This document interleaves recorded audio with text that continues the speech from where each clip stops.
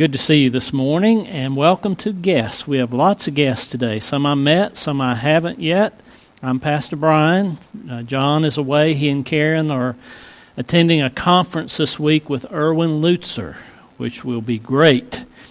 So when you give out all the time, sometimes you look and your cup's getting a little low, so you have to go fill your own cup up. So pray for John and Karen as they're away. He's actually speaking at a retirement service today for a friend of ours, Frankie Matthews, down in Lexington, North Carolina.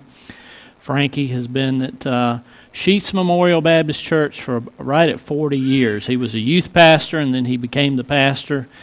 And it's a great church, and it's the church that has been the central office for Ben, Baptist Equipping Nationals, all these years. We've supported them. You know, John was with Ben in the Middle East teaching before he came to Trinity, and he and I both have been there, and we love that ministry. Now we are going to have a full-time president. Frankie's going to retire and then become the, he's already the president of Ben, but he's going to be able to travel. He will be with us in our missions conference in November, and we're very excited about that because he's a great speaker and a great friend, and so I hope we can do a little deer hunting together while he's here. So we're looking forward to having Frankie come up and be with us. Question for you this morning. By the way, guests, if you're here for the first time or you've been here a couple of times, there's a Connect card on the back of the chair. If you'd like to complete that, you can drop it in one of the offering boxes in the back or hand it to me, and we'd like to connect with you this week, let you know about groups that are meeting, different places, let you know about different ministries here at Trinity and how you can get involved. And if you have questions, just run me down and I'll be glad to answer any of those for you. Before we get to the sermon this morning, I have a question. This is a little sermonette before the sermon, okay? Some churches you just get a sermonette, but you get both here today. Have you found yourself worrying more than you used to? I think all of us would say the last year that we have been we've worried more. There's more to worry about. And if you want something to worry about, just turn on the television or just listen to any media. They'll make sure you got something to worry about. But I came across this week, and people post all kinds of things, and a lot of them are good. You don't have a clue who said it, so you can't give credit. I don't like that because I like to give credit, but I wish I knew who said this because it's very good. Fear does not stop death. Fear stops life. I think we can all relate to that. In the last year and a half, our lives stopped. And worrying didn't do a bit of good, and fear doesn't do any good. It makes life stop. Worry does not take away any of tomorrow's troubles. It takes away today's peace. I found that to be true, haven't you? And even though I don't know who said this, and I wish I did, I do know what Jesus said. Listen to this. You just listen. Therefore I say to you, do not worry about your life, what you will eat or what you will drink, or about your body, what you'll put on. Is not life more than food, and the body more than clothing? Look at the birds of the air. For they neither sow nor reap nor gather into barns, yet your heavenly Father feeds them. Are you not of more value than they? Which of you by worrying can add 1 cubit to his stature? So why do you worry about the things of this world, clothing and all those, the things that, we focus on all kinds of things in life? Consider the lilies of the field, how they grow, and they neither toil nor spin. And yet I say to you that even Solomon, here's the Solomon connection, even Solomon in all his glory was not arrayed like one of these. Now if God so clothes the grass of the field, which is today is and tomorrow is thrown into the oven, will he not much more clothe you, O you of little faith? And he closes that section saying, seek ye first, what? Kingdom of God and his righteousness. All these things shall be added to you. Therefore, do not worry about tomorrow, For tomorrow will worry about its own things. There'll be plenty of worry. Don't get ahead worrying about tomorrow, because there'll be plenty to worry about. And you'll have to come back and refocus on this passage. Sufficient for the day is its own trouble. Well, God is in control, isn't He? And the path that we're on, the journey that we're on, catches us by surprise. Sometimes things happen that we don't expect, and things happen. We say, God, why did you let that happen? But rest assured, He's bringing it all together for His glory and for our good. End of sermonette. I thought somebody could use that this morning. Now let me back up here. By the way, David showed up this morning. I'm so glad. His mom and dad are out of town, and he showed up anyway. So he and Sean back there, we couldn't operate without them. Thank you, guys. I'm in a series mostly for young people, but not just for young people, entitled Truths You Probably Won't Learn in School. Now, I put the word probably in there because I told you last week sometimes you get a surprise. And we recognized our teachers and how many Christian teachers we have in our congregation here. And sometimes they can share things and sometimes they can't. But rest assured, they want to. And sometimes you learn truth from the most unlikely places. And I might share something like that today toward the end of the service that might surprise you a little bit. Surprise me. But last week we were in the book of Proverbs, and we talked about the source of wisdom. And if you didn't, the beauty of missing a message is it's all archived. It's online. Maybe someday we'll be like J. Vernon McGee. We'll be gone, and our messages will still be. Don't you love old J. Vernon McGee? I don't know how he wound up in California from Tennessee, but God used him in a great way, and I still like to listen. If I want to hear some good teaching, I turn on J. Vernon McGee. But you can listen to last week's message, but I'll give you it in a nutshell. The source of wisdom. We talked about knowledge. Knowledge abounds. Knowledge is everywhere. Knowledge is good. Knowledge is bad. You don't want to know all knowledge, but it's out there. And there are many sources of knowledge, but if you're going to get wisdom, there's only one source, and it's this book. And it's the God of this book. And so we talked about the source of wisdom. And I encourage you, young people and younger people, if you want to be wise, listen to the Word. You got to get in the Word of God if you're going to be wise. But God also gave you parents who know more than you know. And if you learn to listen to your parents, God intends to use that to help you learn to listen to Him somewhere down the road, because you recognize that authority in your life, and if you don't recognize authority, you won't recognize God. And that's where our culture is. They don't want any authority in their life, and we push God out. So there's very little wisdom. Lots of knowledge, but very little wisdom because we don't seek Him. And ultimately, we want to learn to listen to Him. So we listen to our parents in the meantime. And if we don't learn to listen to them, we probably won't learn to listen to God. That was the message last week in a nutshell. Well, we're back in Proverbs this morning. Proverbs 1. I talked about my grandfather on one side of the family, so I hope you'll bear with me this morning. Somebody said, when Pastor Brian preaches, we always hear about two things. We hear about Floyd County, and we hear an illustration about agriculture. Well, I guess that's just who I am. But I hope you can relate to those things. Jesus talked about the things people could relate to, didn't He? So let me give you just a little snippet of my grandparents on the other side, my mom's side of the family. Their last name was Underwood. There's a book written about Floyd County called A Man Who Moved a Mountain. When I read that book, I couldn't put it down because it's about my heritage and it's about my spiritual heritage.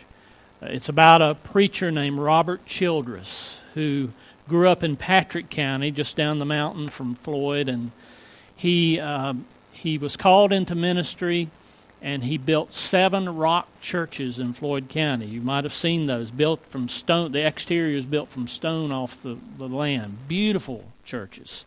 As far as I know, they're all open, and maybe COVID's closed 1 or 2.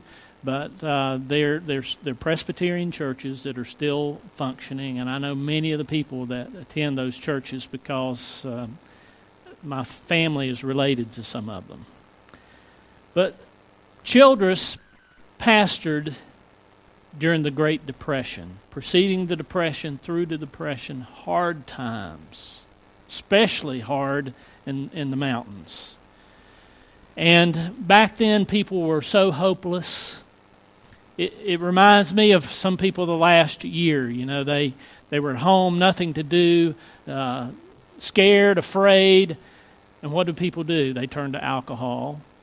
They turn to different things to try to cope, try to numb their hopelessness. And that's what people did during the Depression. The mountain people, during that time, alcohol was king. This preacher, Childress, said he remembered his parents were alcoholics, and he remembered being drunk the first time at the age of 5. And there was just no hope. Things were hard. There was no money. There was no jobs. People were just trying to survive, and they turned to alcohol. Childress went to a Baptist brush arbor meeting when he was a teenager. I don't know if you know what a brush arbor is, but they used to go out in the woods, build this structure, kind of a pavilion, out of trees and brush, and they'd bring their chairs and they'd go and they'd have preaching. You couldn't travel too far, so the preacher would go to the people. He heard the gospel. Robert Childress heard the gospel in one of those brush arbors and trusted Christ as his Savior. A little later, God called him into ministry, and he didn't know what to do. He had a family already. He tried to go to a Baptist school, and they wouldn't accept him because he had a family and he was older. So he wound up going to Union Seminary in Richmond, Virginia, and became a Presbyterian preacher. Now, he was a grace of God preacher. He preached the gospel. He would baptize you either way. If you wanted to be sprinkled, he'd sprinkle you. If you wanted to be immersed, he would immerse you. But I tell you that story, and here is where my family comes in. When he graduated from Union Seminary, he was quite a preacher, and he was offered a prominent church, city church, as his first pastorate. And after he prayed about it, he said, "No, I'm not going to take it. I'm going back to the mountains to my people." Because he had such a burden for people around him. He knew how he grew up. He knew the hopelessness. He knew his parents and the experience that so he went back to Floyd County and began preaching and built these churches. Now, here's how he built the churches. There were no jobs. Mountain people were too proud to take a handout. So they would bring their horse and sled with a load of stone from their land. He would pay them something like 10 cents a day or whatever he could scrape up. They would build these church. The people built these churches themselves. So it's quite a story. And he was for progress. He wanted roads built. He knew that something had to change before the community could change. And most of all, he knew that people who were controlled by alcohol had to be changed from within. And that was his burden, to see people have hope and something to live for and something to work for. So we would call him progressive in that nature today. Well, here's what happened. So many people came to Christ under his ministry. He was preaching 14 times a week, 2 at each church. He would move. He finally had a car. He would carry a pump organ, and that was all the music they had. So, Jay, how'd you like to carry your organ in and out every week? But people began to get saved. Well, people stopped drinking so much. The people who were in the alcohol business didn't like that. He was cutting into their revenue, and they blamed it on him. All these people are changing. So one day, a group of men who were drinking at the time stopped him in the road in his car and said, "We're going to kill you, preacher. You're cutting in on our business." And you can see them waving their pen. And by the way, Floyd was like the Wild West back then. Here's how bad it was. Their beliefs were so backward and so fatalistic, they'd pull a gun out and point it at a guy and pull the trigger and say that if it went off, it was God's will that man die, or God would have stopped it. That's how fatalistic they were. How'd you like to live like that? So they stopped him in the road. They said, "Preacher, we're going to kill you." He said, "Okay." He said, "I knew I'd go to heaven somehow. I didn't expect it this way. But before you do, can I pray first?" Well, they put their pistols up, took their hats off, like good, respecting mountain men, and he began to pray. And here's what he did. He prayed for their families, prayed for their kids. He opened his eye about a half hour later. One guy left. He prayed some more. And he kept praying and praying until finally he looked up and they were all gone. When I saw that, I thought that is the wisest thing I ever heard of. Who would ever... I'd probably pull my pistol out and defended myself. But here, this guy trusted God, and God gave him... That is wisdom. And, of course, he got in his car and went on his way. That's the kind of man he was. He had a lot of wisdom. Well, to cut to the chase, my grandmother and grandfather were saved under his ministry, and so was my mother. That is the spiritual side of my family. I never got any spiritual direction from my dad's side of the family. I shared the wisdom my other grandpa, but this is my spiritual heritage. My mother took my brother and sister and I to church, to Tuggles Gap Baptist Church, where we lived, and at the age of 11, I came to know Christ as Savior. If I hadn't, I would have been just like one of those crazy mountain men. You probably think I still am, but that's okay. So that's my spiritual background. Now, when I heard of Pastor Childress, by the way, he had a son who was called into ministry whose name was Brian, and my mom named me after Brian Childress. So that's the connection there. By the way, don't ever mess with an old farmer or an old preacher, okay?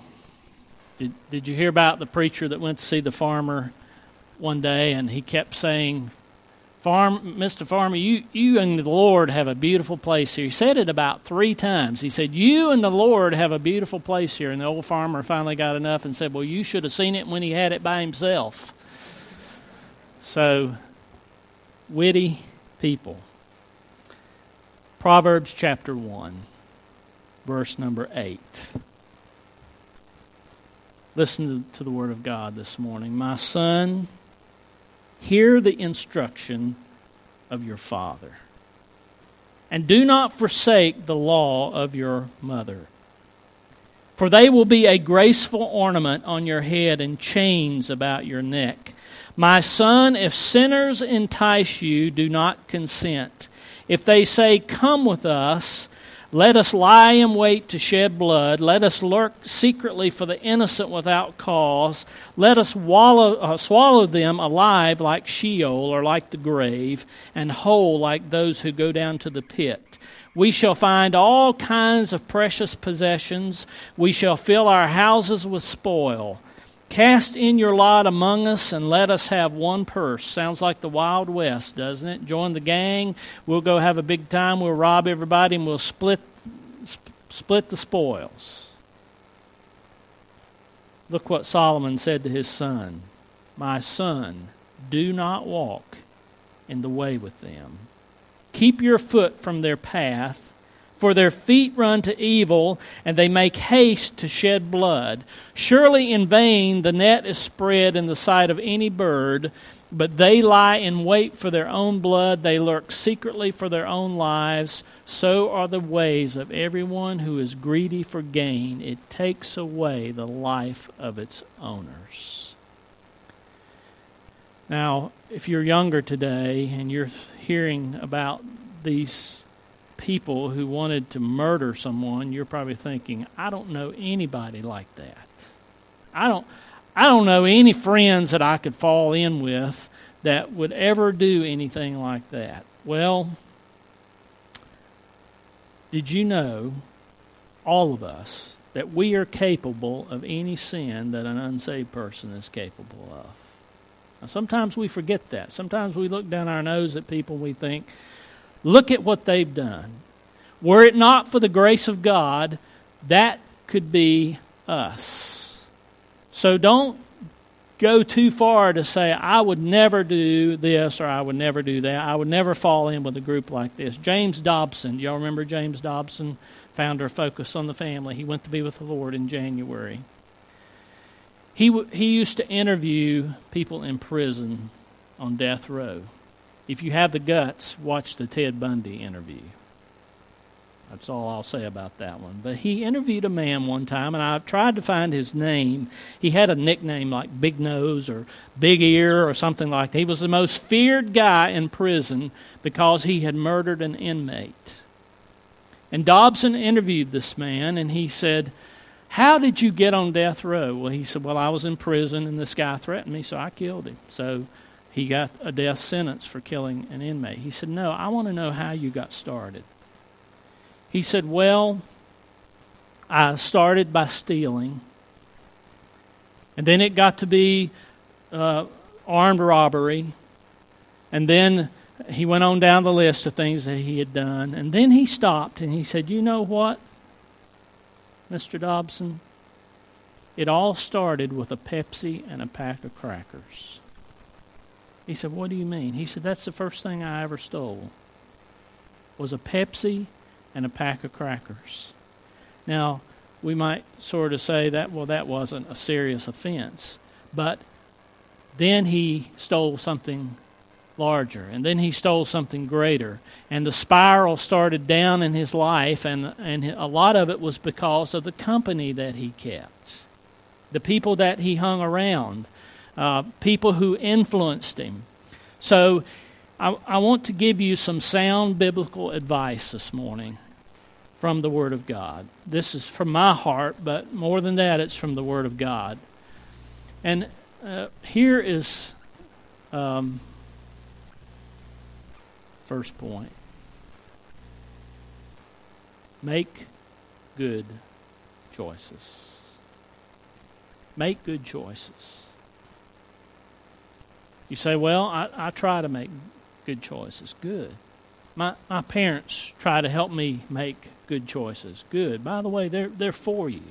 When you think your parents are against you sometimes, they're not. They've lived longer than you have. They know. And by the way, don't forget that your parents were once teenagers themselves. And I remember that. I remember things that I have done, foolish things that I did as a kid and as a teenager. And I look back, and at the time you think, wasn't serious at all, but now you look back and it scares you to death, doesn't it? Some of the things that you did and some of the things you were, and you know if it were not for the grace of God, you wouldn't even be here today. So listen to wisdom. Choose your friends carefully. There are people like this man sitting in jail today because they didn't choose their friends carefully. Choosing your friends wisely will make a huge difference in success and failure. As a matter of fact, the choice of friends may be a matter of life and death. Now, we had some fun last Sunday morning telling you some of these stories, I hope, about family and so forth, but this message is a little more sobering than that.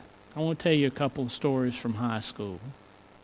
When I was in school, in the 11th and 12th grade, 4 of my classmates went into eternity.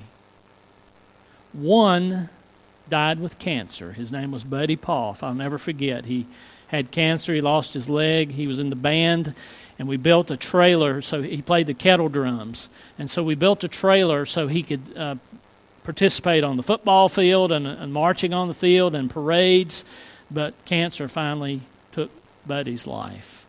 But 3 of my classmates died in car accidents.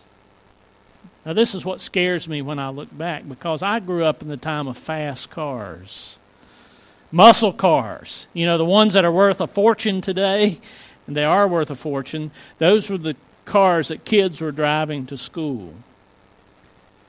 A friend of mine named Kevin had a 1972 Dodge Duster 340 4-speed. orange. Beautiful car. Had an argument with his mother one morning, took off down the road to school, hit a poplar tree about this big, running 100 miles an hour because he had an argument with his mother and went off mad. Took his life, and of course she blamed herself for it. I don't know that she ever got over that. He would be alive if he listened to the words of Solomon. My son, hear the instruction of your father, and do not forsake the law of your mother. I pass that spot often, and I always think of him. I see that big scar on that tree. And I remember he hit that tree so hard the front wheel came off and they never found it. He went into eternity like that. Another young man was riding with a friend of his, and there was an accident, and he was killed. And often that's the case. It's the passenger who dies. And I remember that young man at the funeral with his dad and an uncle under each arm, and he was so distraught he couldn't even walk because his friend had been killed in an accident. But the one I most remember we can all relate to, her name was Lois. She was a good kid like you. She went to church. Lois was a believer. And we knew her well, and we loved her. She had a boyfriend who was older who dropped out of school, and one day he said to her, we're going to skip school. I'll pick you up when they drop you off the bus. I'll bring you back and put you on the bus, and you'll go home, and your parents will never know the difference. They went to Roanoke, stayed a little bit too long. He, too, was in a fast car, a 1970 Nova. I can still see it. Coming back, trying to get her back to get on the bus, there was an accident, and Lois was killed instantly. Poor choices. Can you imagine her parents not even knowing that she had skipped school that day, finding out what happened? Now, I don't mean to be morbid and tell you these stories to upset you, but let me tell you this. They had an impact on me. I never forgot. Because I knew these people, and I knew the situations. I knew the choices that they made. They were bad choices. And from that time on, I tried to learn. Did you know that you can learn from the mistakes of others? You can learn from bad things that happen, and if you dig deep enough, you can find out what could have been different. What could they have changed? What other choice could have been made? Well, in this case, she made a poor choice. And as a result, it took her life. Be careful the company you keep. And part of the company you keep is the choices that you make. Now let me get back on the positive. God wants you to make good choices. So He gives you people in your life that help you make good choices. If you will talk to them, if you will listen to them and weigh what they say, it's possible for you to move through life and not make the bad choices that other people make. Now, we make enough on our own, don't we? I've made plenty of them. So I'm not one to stand up here and say that I've never made a bad choice. I've made plenty of them. And every adult in the room will tell you that that's true for them as well. But I've, since that time, tried to make good choices. I've tried to weigh the choice. I've tried to listen to people.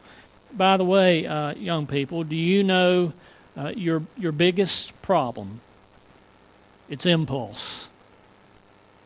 We do things without thinking. I look back at things that I have done, and I'm like, what in the world? And you ask somebody, why did you do that? I don't know. I was just having fun, and you ought to have fun. There's nothing wrong with having fun. And I love to be around young people that are so full of life and love to have fun. But you need to be careful the company you keep and the choices you make. Look at Proverbs 1:10. My son. Now Solomon's writing to his own son. who, by the way, who was Solomon's son? Rehoboam. I'll let you investigate the life of Rehoboam, because Rehoboam didn't listen to his dad very well. I'll let you study that on your own. That's a lesson in itself. But he's writing to Rehoboam, and he said, "My son, if sinners entice you, do not consent." I think I could change one word there from if to when. When sinners entice you. You know, there's always somebody around that you can get in trouble with. There's always somebody who says, we're going to have a party. Why don't you go? We're just going to have a little fun. Nothing's going to happen. No one's going to get hurt. And I hope you hear the words of Solomon. If sinners entice you, do not consent. Learn to make good decisions. Learn to say no. It's okay to say no. I know in the culture in which we live what the pressure is from peers and from social media and all other things. But you have to learn at some point in life to say no. And Solomon is telling his son here, when sinners entice you, say no. Now you say, who is a sinner? I don't have any people in my life like that. Well, let me remind you of something. You are a sinner, and so is everyone around you. You say, my boyfriend is a sinner? Yeah, if he's a Christian, he's still a sinner. And if he's not a Christian, he's dangerous. And all the dads said, so, my sweet girlfriend is a sinner? Yes. Everyone, and we're capable. We don't intend, but we get caught up sometimes in things, and the first thing we know, it's not with a stranger that we're in trouble. It's with someone that we know, and sometimes someone that we trust.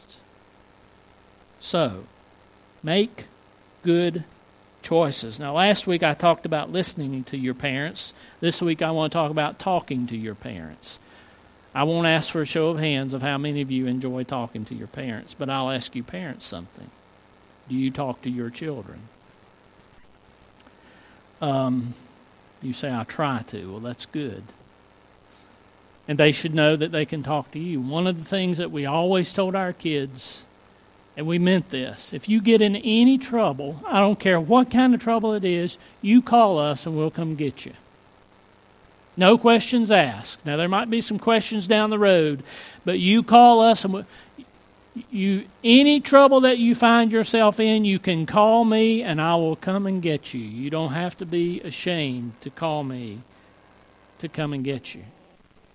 The other thing that we tried to do through the years is we always tried to have an evening meal together. Now, that's fun, isn't it? Trying to get everybody's schedule together. And it was tough for us. But there's something about sitting down to a meal and looking your kid in the eye and saying, are you okay? And them looking you in the eye. As a matter of fact, Jameson's birthday is this week, and he'll be 25. And Natalie's home, and the four of us sat down and had a meal last night together. And Mom is never happier than when her kids are around the table. We still try to do that. But we fought through that. One was here and one was there. We had to change the meal time so we could sit down and have a meal, so we could talk to one another. And sometimes it was one-way conversation, and often it is. But you should be able to talk to your parents, and parents, that starts by talking to your children. Do you know that the average dad spends 3 minutes a day in meaningful conversation with his child? Now think about that. Now I'm not talking about texting. I'm not talking about other kinds of, I'm talking about face-to-face communication 3 minutes a day. Now, Mom might spend more than that, but 3 minutes a day in meaningful conversation. I have a concern. We've stopped communicating face-to-face. There's something about looking each other in the eye and looking at the body language and hugging each other, and that that you can't get in the society in which we live in when we're so scattered and so spread out. And pretty soon, you don't even know who your kids' friends are. You don't know who they're friends with on Facebook. Well, you might know that. But Snapchat, all the other, and the new things that I don't even know about. Do you know who your kids are communicating with? It's your responsibility, parents, to know that. And some of your kids are young. You need to think about this. By the way, it's the parent's responsibility to set boundaries. Your kids are screaming for boundaries. They hate boundaries. But they're screaming for you to set them and to stick to them. And it may mean the difference in life and death, because you as a parent, husband and wife, sat down and said, here are the boundaries that we're setting for our kids. We don't care what. We don't care what others are doing. These are the boundaries that we're going to set for our kids. And that helps your children make good choices. So, young people, make good choices. Parents, help your kids make good choices. Making good choices helps us to avoid bad choices, obviously. Like the choice that Solomon was trying to warn his son about. Son, there's going to be somebody somewhere that always has something going on that will get you into trouble. We had, when we were pastoring in Radford, we had a group of young boys who went to the local school. They thought it would be fun to vandalize some things. Well, 2 were troublemakers, and they were always in trouble, but one young man got caught up with the group.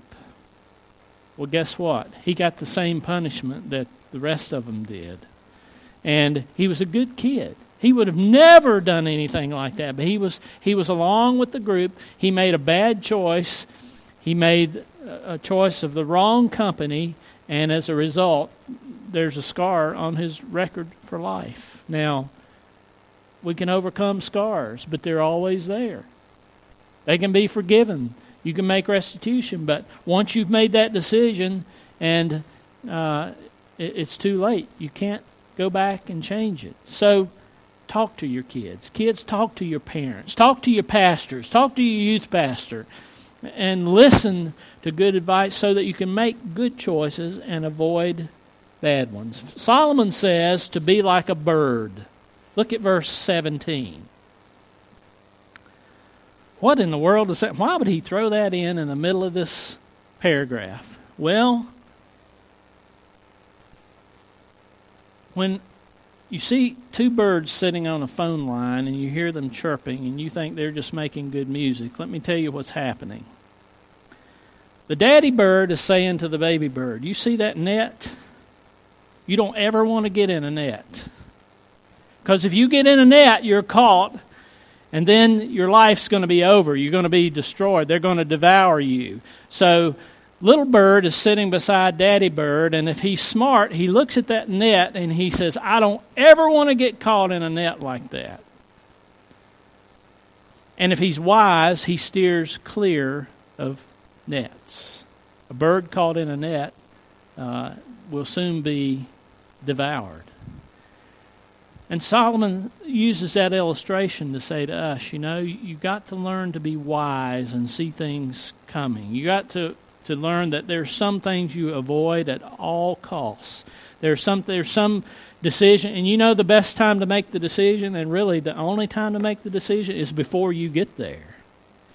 In the heat of the moment, and in the time when everybody's having fun, and somebody says, let's do so-and-so, and you're impulsive and you go along with the crowd, if you haven't made your mind up beforehand, you're going to find yourself caught in a net. You've got to stop and think, there are some things that I'm never going to do, and I'm going to determine that now. I'm going to set my own boundaries. My parents have helped me, but I'm going to set boundaries for my life so that I can make good choices and avoid bad choices. We want all of us as pastors, we want our people to make good choices, informed choices, biblical, spiritual choices. we've made enough of our own bad ones, haven't we? We can all say that. We can look back and say, but from this day forward, you don't have to repeat the mistakes of others, and you don't have to even repeat your own mistakes. You can make good choices because you've listened to the Word of God, and you've said, Lord, I want to walk with you. I want to make the right choices. I want to avoid the bad ones, which brings us to the best of all. Seek God's choices. You know, God's choices for us are always the best. Now, I used to believe that God had this blueprint for life called the will of God. I came through school back at a time when there was teaching that, okay, God has a blueprint, and if you miss one step in this blueprint, you've ruined your life. Well, that's not true. Now, God wants us to make the right choices, but here's the most balanced biblical view I can give you. God has a plan for your life, but He also gives you some choices. And you can choose to go against His Word, and if you're going directly against His Word, you know that's a bad choice. You know what God says, you know what you've been taught. And if you deliberately go against all of that, then you're headed down the wrong road. You made a bad choice. But if you take God's Word in mind and the things that you've been taught, and then the choices come in life, for instance, I don't think God says to you, you have to go to this college and you have to major in this major or you're out of my will. Now, there was a time when I might have thought that, but I think God gives us choices. There was a time when I would have said, God has one person for you to marry, and if you miss that person, then you're out of God's will. Isn't that a terrible way to think? But I was taught that. I think there might be more than one person that you can marry in God's will. So seek His choices. Seek His will for your life. So go to His Word. Find out the basic truths. Am I to marry a believer or an unbeliever? If I'm a believer, I'm to marry a believer. Don't marry an unbeliever. Don't get in a relationship. And you go down that list and you set your boundaries. By the way, we have a couple in our congregation this morning. I asked for permission to tell their story. It's Russell and Debbie. They were in love for a long time. But Russell wasn't saved, and she wouldn't marry him. I'm not trying to embarrass Russell there. He knows he would tell you this too. Russell came to a wild game banquet over at Calvary Baptist Church in Radford, heard the gospel, and trusted Christ as his Savior. When Russell trusted Christ as his Savior, Debbie said, I'll marry you now. So he not only got the Lord, he got Debbie. And they were older. This was going on for a long time. And then I got to do their wedding about how many years ago, Russell? How many? 9 long years for her. Boundaries. They set boundaries and they stuck to their boundaries. We want you to make the right choices. Make good choices. Avoid bad choices. Seek God's choices. If you had told me years ago that I would ever quote a country song in a sermon, I would tell you I was crazy. But I'm going to quote one this morning. By George Jones. Does anybody know George Jones? George Jones died several years ago. I heard his funeral and I was amazed because at the end of his life, somewhere near the end of his life, he came to know the Lord. George Jones was a notorious drinker. People would fill stadiums waiting to hear him, and he'd get on a drunken binge and not even show up. He did that many times. He would be a no-show many times. So he wrote a song. I want you to listen to it. It's called Choices. I've had choices since the day that I was born. There were voices that told me right from wrong. If I had listened, no, I wouldn't be here today, living and dying with the choices I've made. Now, some of you say that's a typical country song. How depressing can you be? Well, Solomon wrote a book called Ecclesiastes, and he talked about some of the mistakes that he made in life and the regrets that he had too. And Solomon, with all his wisdom, didn't finish very well in life.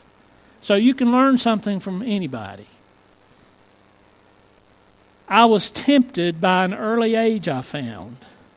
I liked drinking, and I never turned it down.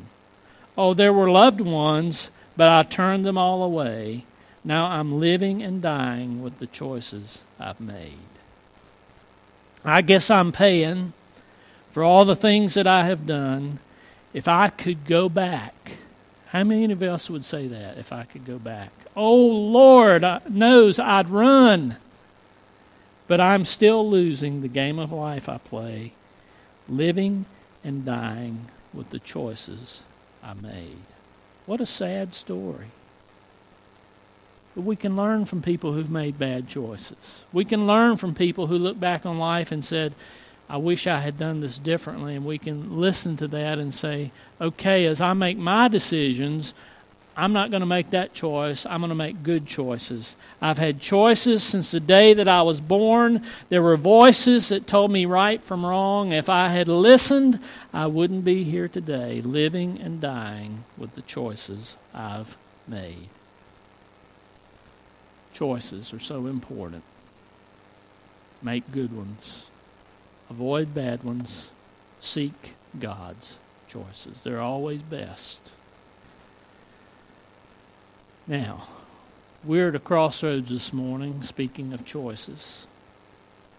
You're sitting here listening to me preach, and God is speaking to us if we're listening, and every one of us has a choice to make in life.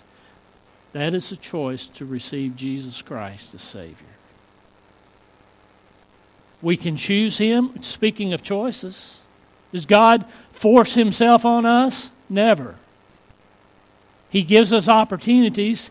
He gave us His Son so that we could be forgiven, so that our sins could be washed away, never brought against us again, but it's our choice. You can choose Christ or you can reject Christ. You'd be a fool to reject Him. If you're listening to this online or you're listening years from now, you would be a fool to reject the gift of salvation that God gives through His Son, Jesus Christ. Yet we all stand at that crossroads. I can remember as a young person when I stood at that crossroads. The preacher shared who Jesus was, what He had done for me, and he said, now it's up to you. Are you going to receive Him or reject Him? And that night I received Him, and my life has never been the same. Have I been perfect? Absolutely not. I made a lot of mistakes and a lot of bad choices in life, but I made that good choice, and it helped me make other good choices. So here we are at a crossroads this morning. I want you to bow with me today, and I want you to think about your life. I want you to think about your heart right now, just you and the Lord, and what He's speaking to you and what He's saying to you. Now, you may be here and many years ago you trusted Christ as Savior. Well, are you walking with Him? You know, those are choices too. Are you about to make a very bad choice in your life? Mature Christian people do that all the time. And God comes into our lives and He says, wait a minute. When sinners entice you, do not consent. Do not consent. Do not make that decision that's going to ruin your life and the lives of people around you forever. Don't do it. Or maybe you're a young person looking at the other direction of life. And you're thinking there's so many choices to make. Well, let me encourage you to begin with a relationship with God through His Son, and then to begin listening to Him and reading His Word and listening to those around you, and you can make great choice. You can make all the right choices in life. And God wants you to, and we want you to.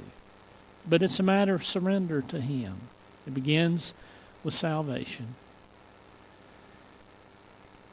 And I'm going to do something we don't do often here at Trinity. I'm going to ask Jay if he would just come up here and play for a moment. We're going to extend an invitation to you this morning. And as your head is bowed and no one's looking, maybe there's something you need to come up. We sang that song, Come to the Altar.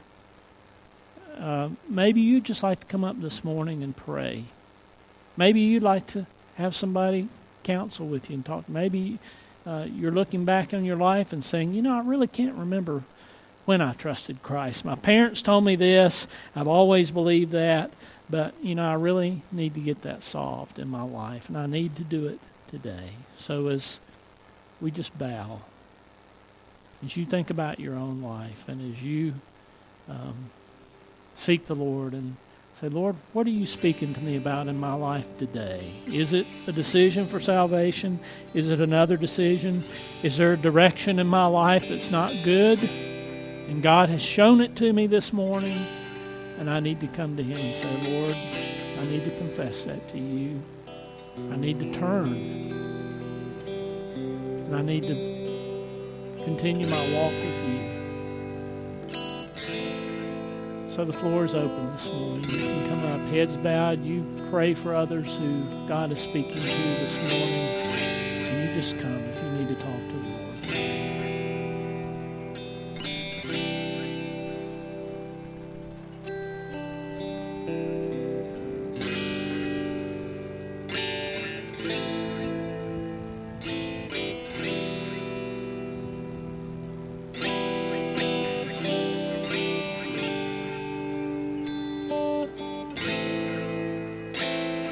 Sometimes you can talk to the Lord right where you are. You can work out every situation. Sometimes He wants you to get up and move and show Him that you mean business. I'm not trying to pressure you today. I'm just saying it's good to show the Lord that you mean business. So if you want to come this morning, you can.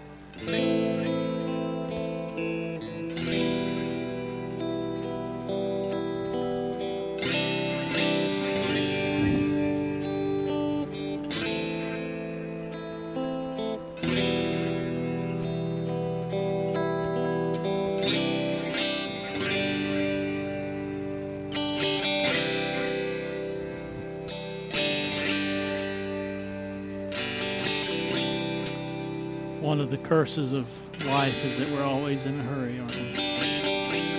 God's never in a hurry.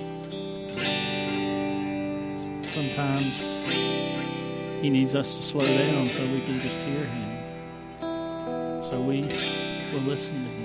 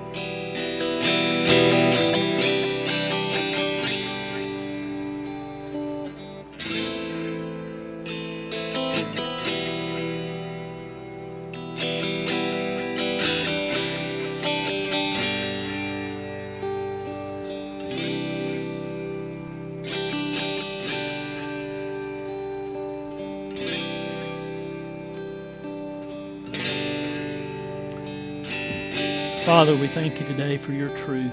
Where would we be without it?